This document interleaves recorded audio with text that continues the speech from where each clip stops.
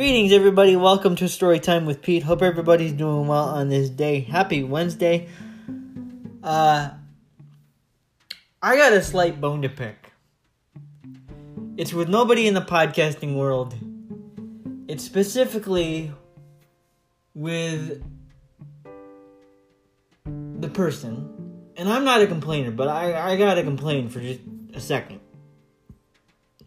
I got a bone to pick with the person, or persons, I don't know if it was one guy, one gal, whatever, one dude, one lady.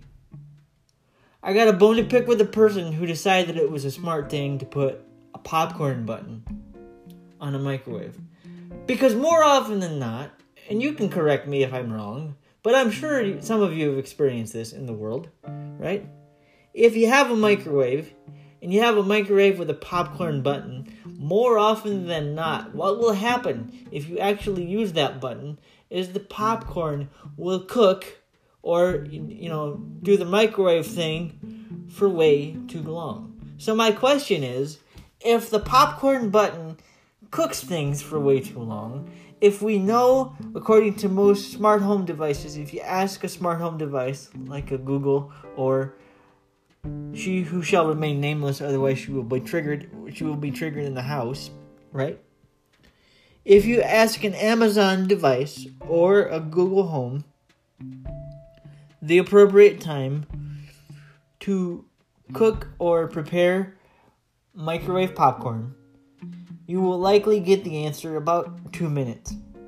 So why does the microwave button for popcorn go longer than 2 minutes?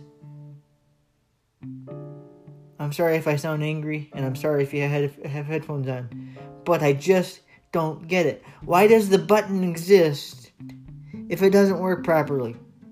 It's stupid engineering.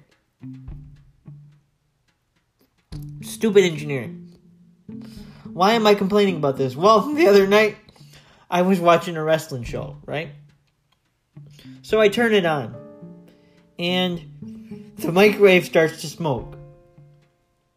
I stopped the microwave because I don't want anything major to happen. I want to avoid catastrophe, which, I did. Nothing caught fire. Everything's cool. I'm good. I just don't know why the popcorn button on a microwave exists as a convenience kind of button if 95% of the time it's not a convenience. Rant over. Grace and peace, everybody.